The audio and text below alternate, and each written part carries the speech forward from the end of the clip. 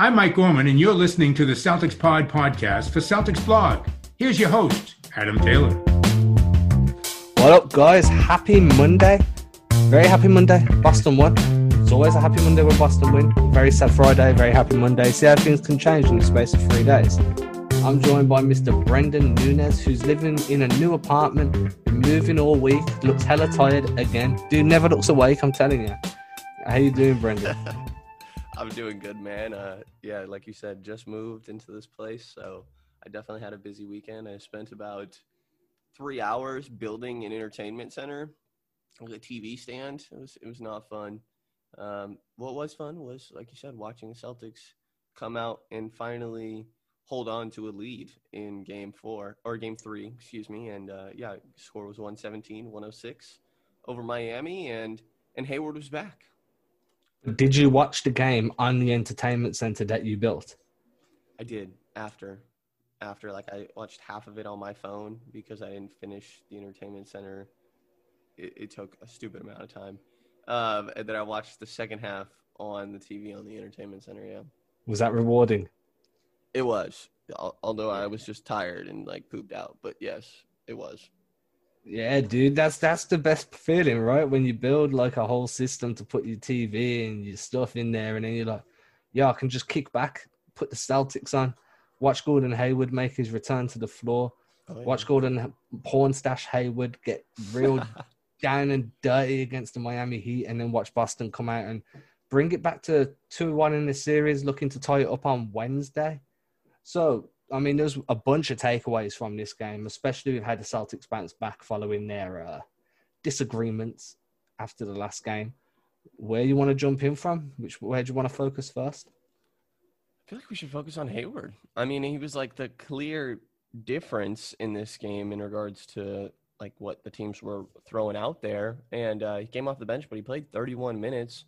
And while he only had 6 points on 2 of 7 shooting, I mean, there's also 5 rebounds, 4 assists, a block, 3 steals, only 1 turnover in 31 minutes with a good little bit of ball handling responsibilities. And we know Celtics have had a short rotation. Like we were talking Brad Wanamaker getting, something like 27 minutes in game 2. And while sure, he's a nice player, you don't want Brad Wanamaker getting close to 30 minutes come playoffs. And yeah, aside from the starters and Gordon Hayward, Grant Williams 9 minutes, Enes Kanter 6 minutes, Brad Wanamaker 9 minutes. So you're really rolling out great players the entire time. And if you can really kind of try to stick to a 6-man rotation with getting away with 3-4 other guys sprinkled in there when some of them need rest, then I think that alone makes the Celtics team so much more dangerous. I mean, look, man, the way I look at it is I've seen a lot of people, there was a lot of things going on across social media yesterday where people were saying Hayward didn't really make that much of an impact. Now, if you've lost 2 games with no Hayward, then Hayward comes back and you find a way to win and you don't struggle against the zone as much, then 2 + 2 = 4, it doesn't equal 6. So Hayward coming back has obviously gave you that off-ball movement. He's gave you, look, even when he's not scoring and even when he's not at his best, he still commands attention on the defensive end from Miami. They still have to change the way they cover. They have to make sure that Hayward's got man-to-man coverage or that they're not affording him too much space because he can hurt you. He can blow by you in an instant. He can hit you off cuts. And if you allow him to get into the mid-range, then he's going to fire at will. So just because he didn't put up the numbers doesn't mean his presence wasn't conducive to the team winning. What I will say as well is the Celtics had really struggled defending the weak side. You pointed this out after game 2. Do you remember? Like the weak side rotations were poor. 2 of Hayward's steals came off that weak side rotation. Both on the weak side corner, he was anticipating the passes. He clogged the passing lane successfully twice. He probably had a few deflections in there as well. I haven't actually looked at the hustle stats, but I'm assuming he definitely did. So bringing him into the fold, not only does it give you another leader, it gives you a playmaker, a guy that can really settle down the team, but it gives you an offensive weapon that now Miami have to deal with. This is like having a whole new player come in nearly at the end of the like at the bubble. He's kind of been injured all the way through, and now you bring him in, and everything Miami have done defensively has to alter, and that can really throw a spanner in the works. I'm not sure if Miami are going to be able to contend with Boston as Brown starts to get his feet underneath him a little bit more. Yeah, I mean, Hayward, the great thing about him, like, I mean, this wasn't an all-star level player, but he just seamlessly fits. Like, he's not going to demand these touches, but at the same time, he's decisive about what he does. You know, there were moments in games 1 and 2, and also a few moments in game 3, where the Celtics kind of were just swinging the ball and looked like they didn't really know what they wanted to run or who wanted to run it. And in this one, like, you saw moments of Gordon saying, you know, grabbing the board and just initiating the offense himself and being decisive about it. And that in itself is something that the Celtics were missing. You mentioned his defense. Like, Gordon's just a ridiculously smart player on both ends of the floor. And yeah, for him to go out there and play 31 minutes in the Eastern Conference Finals, game 3, down 2-0, a huge game, and for him to go out there and get that much run after not really probably being in game shape, like he hasn't been out there in who knows how long. And yeah, for him to go out there and have his performance, I thought this was extremely impressive. And also, by the way, the news that he's not going to return home for the birth of his child is insane. And also, you know, basketball wise, amazing news for the Celtics. Like, I think that, I don't want to put words in your mouth, but I think that you and I were kind of both counting on Hayward not really being here for the most part, because there was this lingering, you know, at some point he's going to leave for the birth of his child, and it could be Eastern Conference Finals if Boston makes it there. And now it looks like he's going to be around. I mean, that's huge news basketball-wise for the Celtics. I mean, first of all, the fact that he played 31 minutes was mainly based on the fact that Marcus Smart and Daniel Tice got into foul trouble. So Brad Stevens said post-game that he kind of played Hayward a little bit longer than what he wanted to, but Hayward handled it quite well. You know, he's a consummate professional, and I've said this before, but I feel like he is the embodiment of Stevens on the floor. Just because of how, like you said, how intelligently he plays.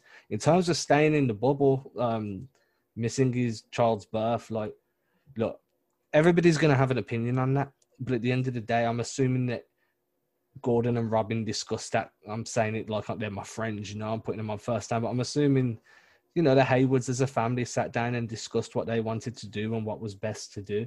And they came to a decision. Whether or not you think that's a right decision morally is irrelevant, because it's not your decision, it's theirs. And Hayward decided that he would rather stay and go as far as this team can go.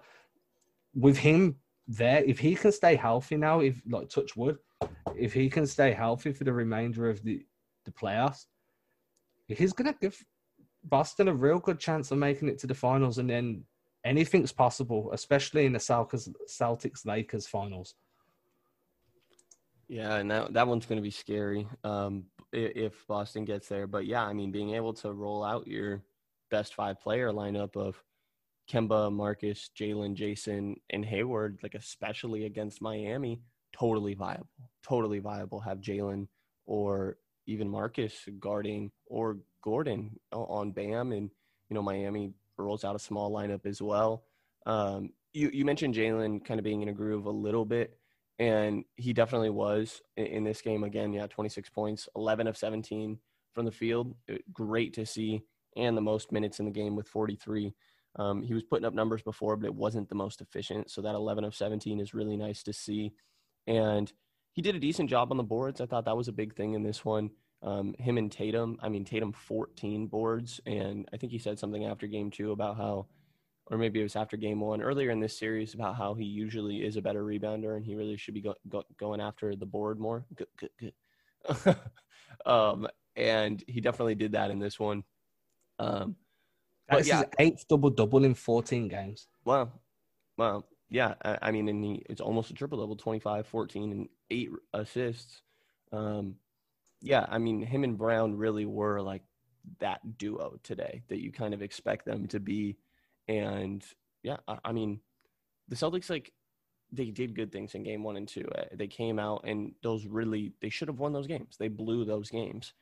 And I kind of think it's as simple as in game 3, like they didn't blow it, if that makes sense. Yeah, I mean, they came out a lot more aggressive. Jaylen Brown was driving the lane instead of standing in the corner and shooting pull-ups. And that's when Jaylen Brown's at his best, you know. He kind of reverted to, I want to get my shoulder down and get to the rim. He was converting. The first 7 shots that Boston took to open that game, 6 of them were around the rim. Wow. And they only shot 1 that was outside of the arc.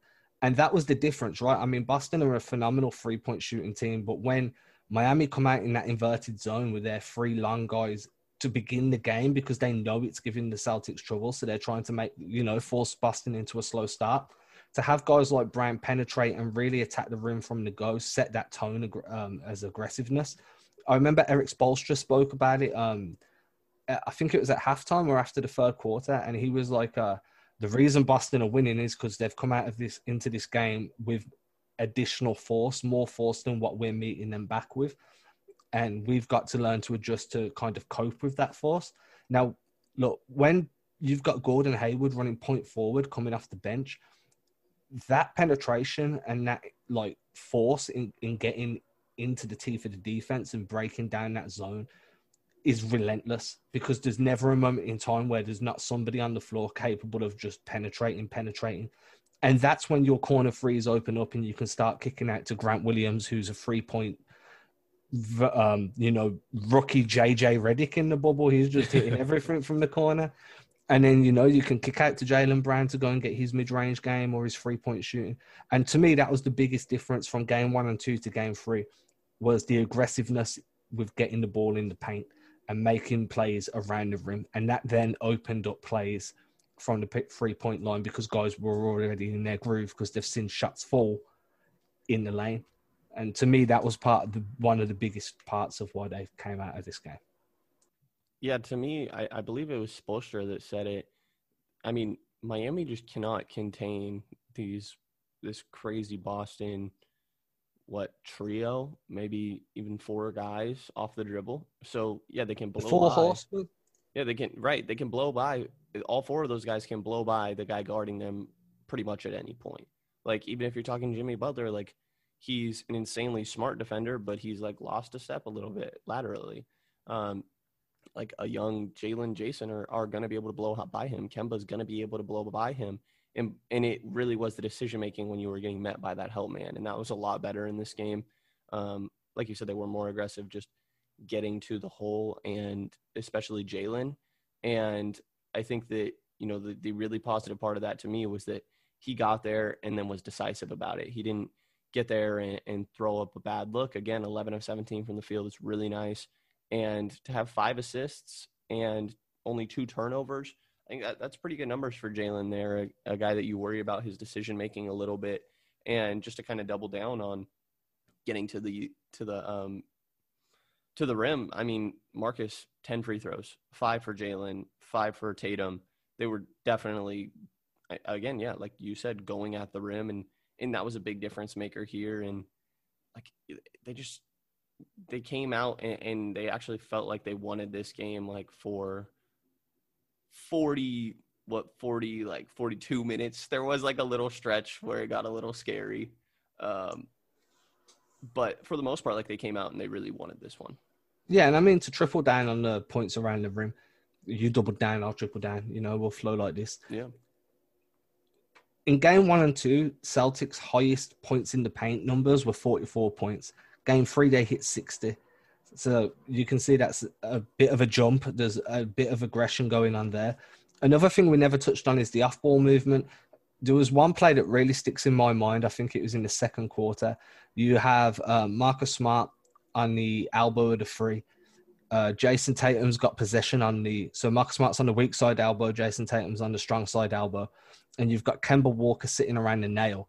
And Kemba curls towards the baseline and then towards the 3-point line. Smart receives the ball, stutter steps on Butler, and then literally just because of the way where Kemba's moved and how he's dragged the interior defense to follow him, there's just an open driving lane. Smart gets down and scores an easy bucket. I think it was the first quarter, actually. But it was just one of those plays where it's not what we've seen from Boston in the first 2 games. There was no standing around. Pardon? It's not the ISO ball. I'm sorry to interrupt. Yeah, exactly. Yeah, you've got one guy making a very clever curl play coming off a pin down towards the mid range. The entire defense has to shift because you don't want Kemba getting open in the corner. So that allows Tatum to feed Smart because he can see the open lane, and then Butler has to close out, and Smart's already got a live dribble at that point, so now you can score. And that was a very consistent theme throughout attacking the zone in that game. You could see if you were watching that the way Miami's zone was, it was kind of moving as a wave because of how the ball was getting swung left to right and how the penetration and kickouts were happening. That is how Boston are going to beat Miami, because the length that they've got on the perimeter with that inverted zone is very tough to break down in terms of dribble drive without that off-ball movement. And that's where Hayward is so important, in my opinion, because Hayward will make those baseline cuts, or he'll just relocate, but he'll make sure he hits the interior before he relocates back out onto the perimeter. And it just causes those off-ball rotations to happen. And that's not what was happening in game 1 and 2.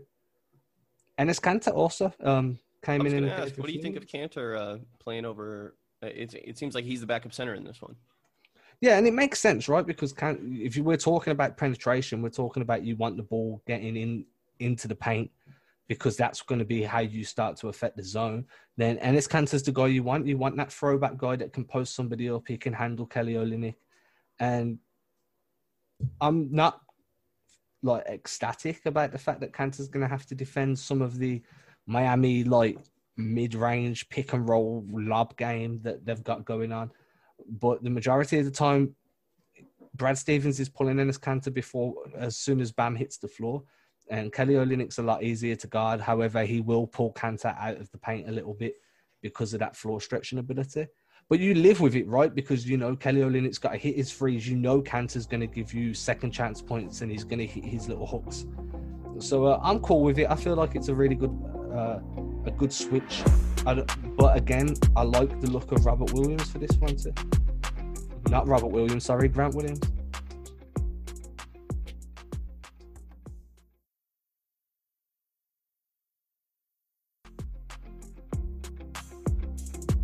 One other question I want to ask you. I mean, what do you think of Kemba in this one? He's kind of, I mean, he's been focused this series and last series, more specifically in that Toronto series, obviously. But like, I feel like he hasn't had like a performance where he's been the guy on the team, which, you know, to be fair, the Celtics have like a whole, what'd you say, a four-headed horseman.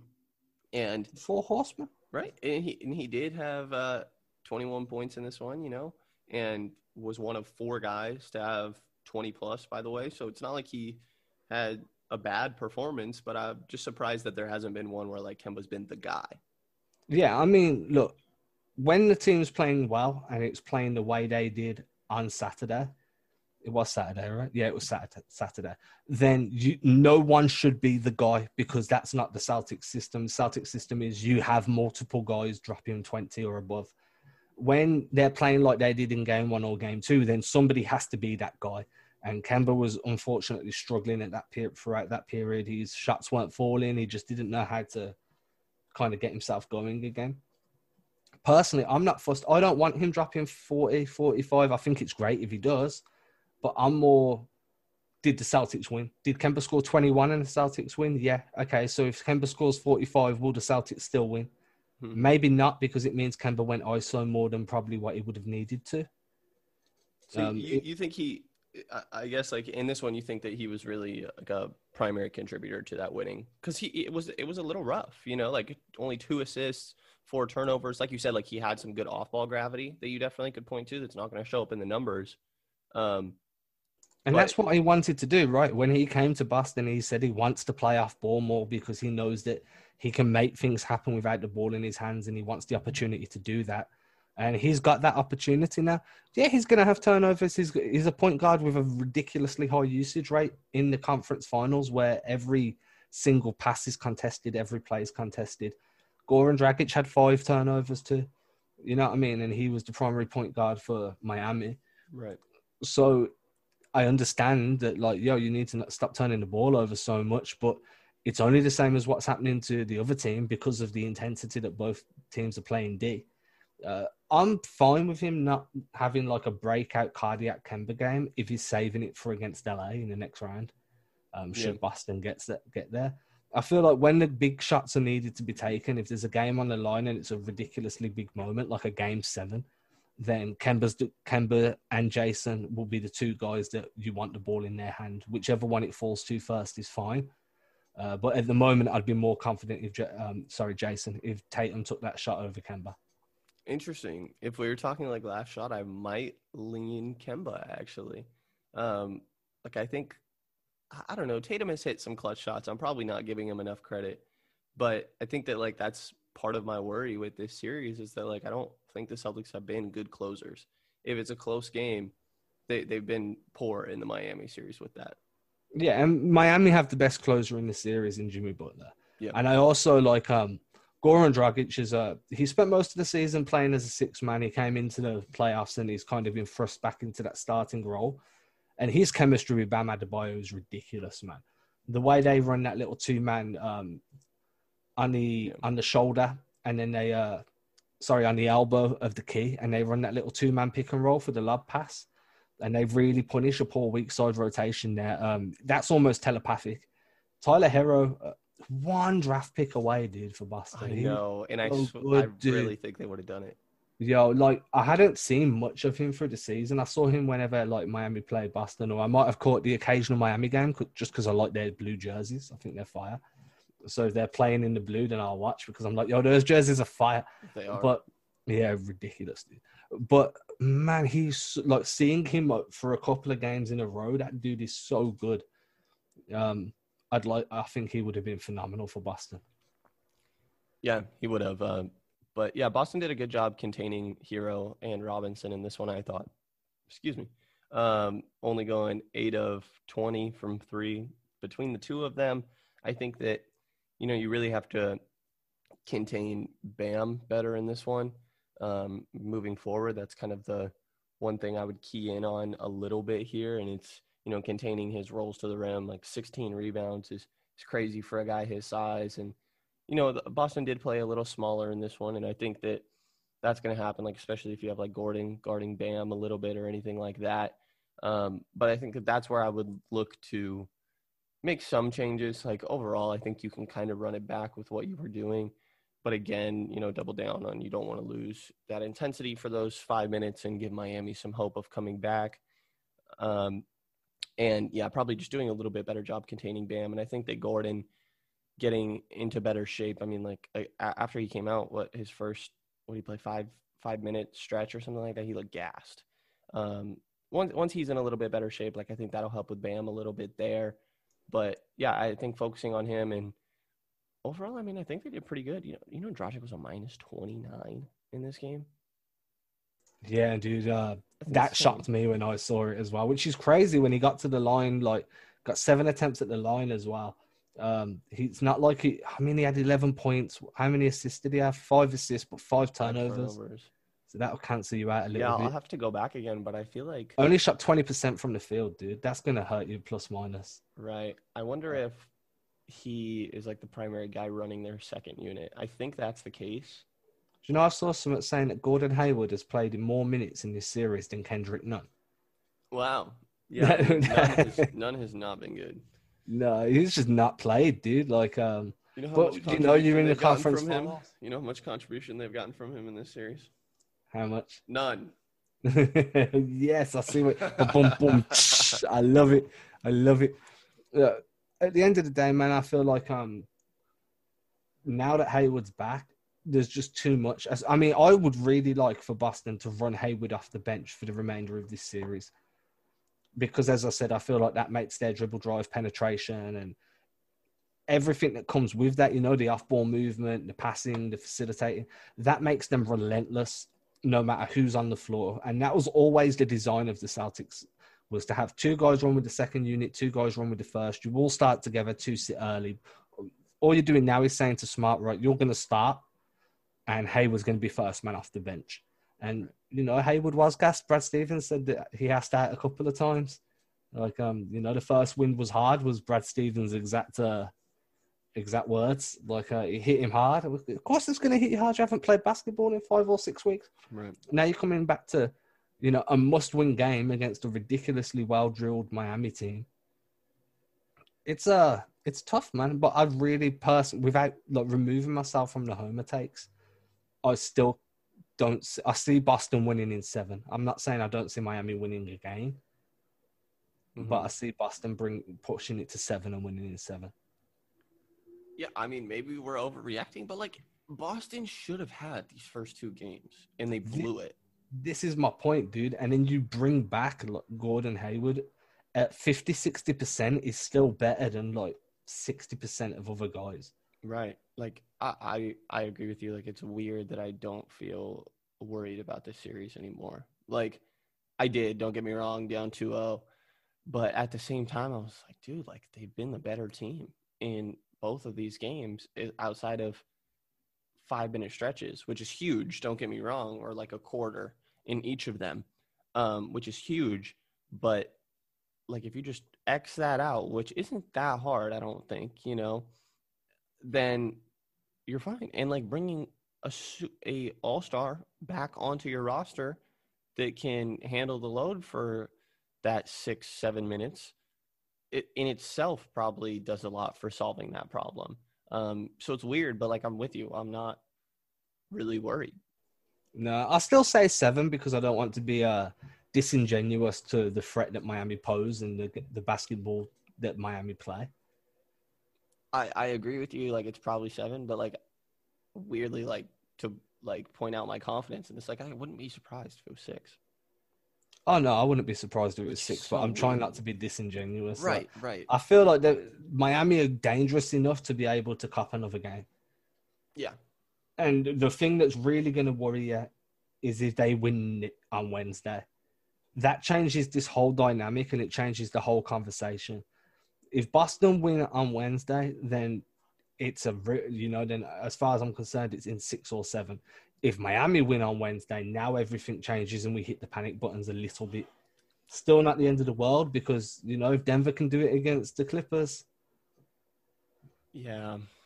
I mean, I'd be pretty terrified if they went down 3-1. Okay, so here's a question. You've got Jason Tatum, Nikola Jokic, and Luka Doncic, yeah?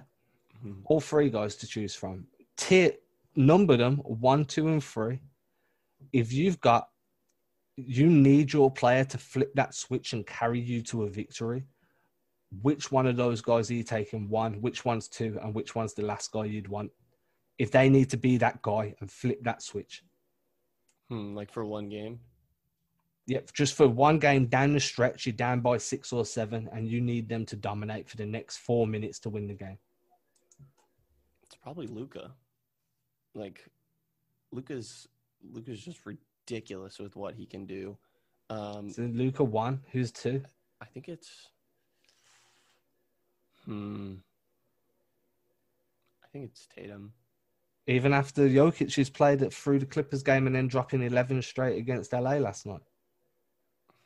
Down the stretch. The only reason that Jokic's game didn't beat LA was because of that AD buzzer. Right. This is what I'm saying. Like, look, if you're in that point, do the Celtics, this is where I was getting to, do the Celtics have a guy that can flip that switch and really say to everybody, jump on my back, we're going for a ride, everything's going to be okay. Offensively, I think it has to be Kemba. I think he's the one that can do that. And, like, he hasn't played in, like, these big playoff situations, but I think we've seen Kemba be clutch, sure, throughout the regular season, but, like, I think back to, what was it, Big East Finals, where my favorite game winner ever, because he absolutely just destroys that guy on that step back where he touches the floor. But that's a championship game, and he's hitting it at the buzzer. It's back in college, but, like, I think Kemba's clutch, and I think he's the one that can get his shot whenever he wants. Like, Tatum can do it too, but I think just with more time in the league, I think I trust Kemba with that a little bit more. Yes, because there's a difference between being able to hit a clutch shot and being able to put your team on your back. And the reason I've circled round to this conversation is because if the Celtics find themselves, tied up with 2 minutes to go on Wednesday, or down by 4 or up by 4, just, a small margin either way where there's a big room for error, then they need a guy to be able to flip that switch and to be able to kind of step into that role and be like, right, I'm not going to let us lose this game. And it's not from playing ISO, and it's not from playing hero ball. It's from just being the man. And that is going to be the difference between whether the Celtics end up eventual champions or whether they fall short, because every championship team has that one guy that can flip that switch. Right. And The Lakers have two. I'm questioning at the moment when they're exactly, dude. And you need that. You need a guy that can flip that switch. And at the moment, I'm asking myself, is Tatum ready to be that guy and do it within the system instead of, going ISO and jacking up threes? Because if they miss, they miss. You have to live with that. And when you look at Jokic, who flipped that switch yesterday and, nearly pulled the series to even, that's the sort of guy you need. And you have to say to yourself, is Kemba going to be that guy? Is he capable? Right. And you going through that definitely had me contemplating, like, is Tatum actually that guy more so than Kemba? And he probably is. I think it's just that I need to actually see it. I think that there's been stretches of him doing it a bit, but it needs to happen in like one of these big games where he just, like you're saying, is clearly like demanding, like, I'm going to take these next 5 shots or I'm going to be the one to initiate these next 5 ones. Yeah. Yeah, I think that's the last step he needs for superstardom, is to do it on the biggest stage, flip the switch, and, carry everybody like a little backpack. That's because that's how LeBron's won. That's what Kawhi did for stretches last year with Toronto. They have that next gear that they only go to when it's really necessary. And now we might need to see that from Tatum on Wednesday or Kemba. Who knows? It could be Jaylen Brown. At the moment, the closest you've got is Marcus Smart, because he did it against Toronto when he went 5 threes in a row. Yeah. But that's the type of I'm going to flip a switch mentality that you need, right? Yeah, and I think that, there's enough guys that I think someone will be able to do that, or it'll be like a load shared between 2 of the 4 guys that we talk about all the time. So I do think that, like, while they don't have that figured out yet, I don't think it would take much for, one of these guys to do that. Yeah. Right then, guys. So we want to know who you think's the one that's going to flip that switch. Hit myself up, hit Brendan up. Use our names, first name, last name, then NBA at the end, all one word. We're both the same. Very generic. No creativity in our Twitter handles at all. None. None at all. Kendrick, none. We'll be back again on Wednesday. We should be earlier. We should be recording tomorrow, Brendan. Is that right? Sure. Yeah, it is. Yeah, it's tomorrow. Tomorrow's Tuesday. We record on a Tuesday. Yeah. So you'll hear from us on Wednesday. We'll hear more about this entertainment system that Brendan's built. We'll hear more about how life's going, living on his own. It's going to be like lamp to build now. Oh, a lamp, dude. And obviously, we'll hear about what we're expecting from the Celtics on Wednesday. And we'll probably find something a little bit less big in the same drum to talk about as well. Until then, have a great day. Brendan, finish off. Peace.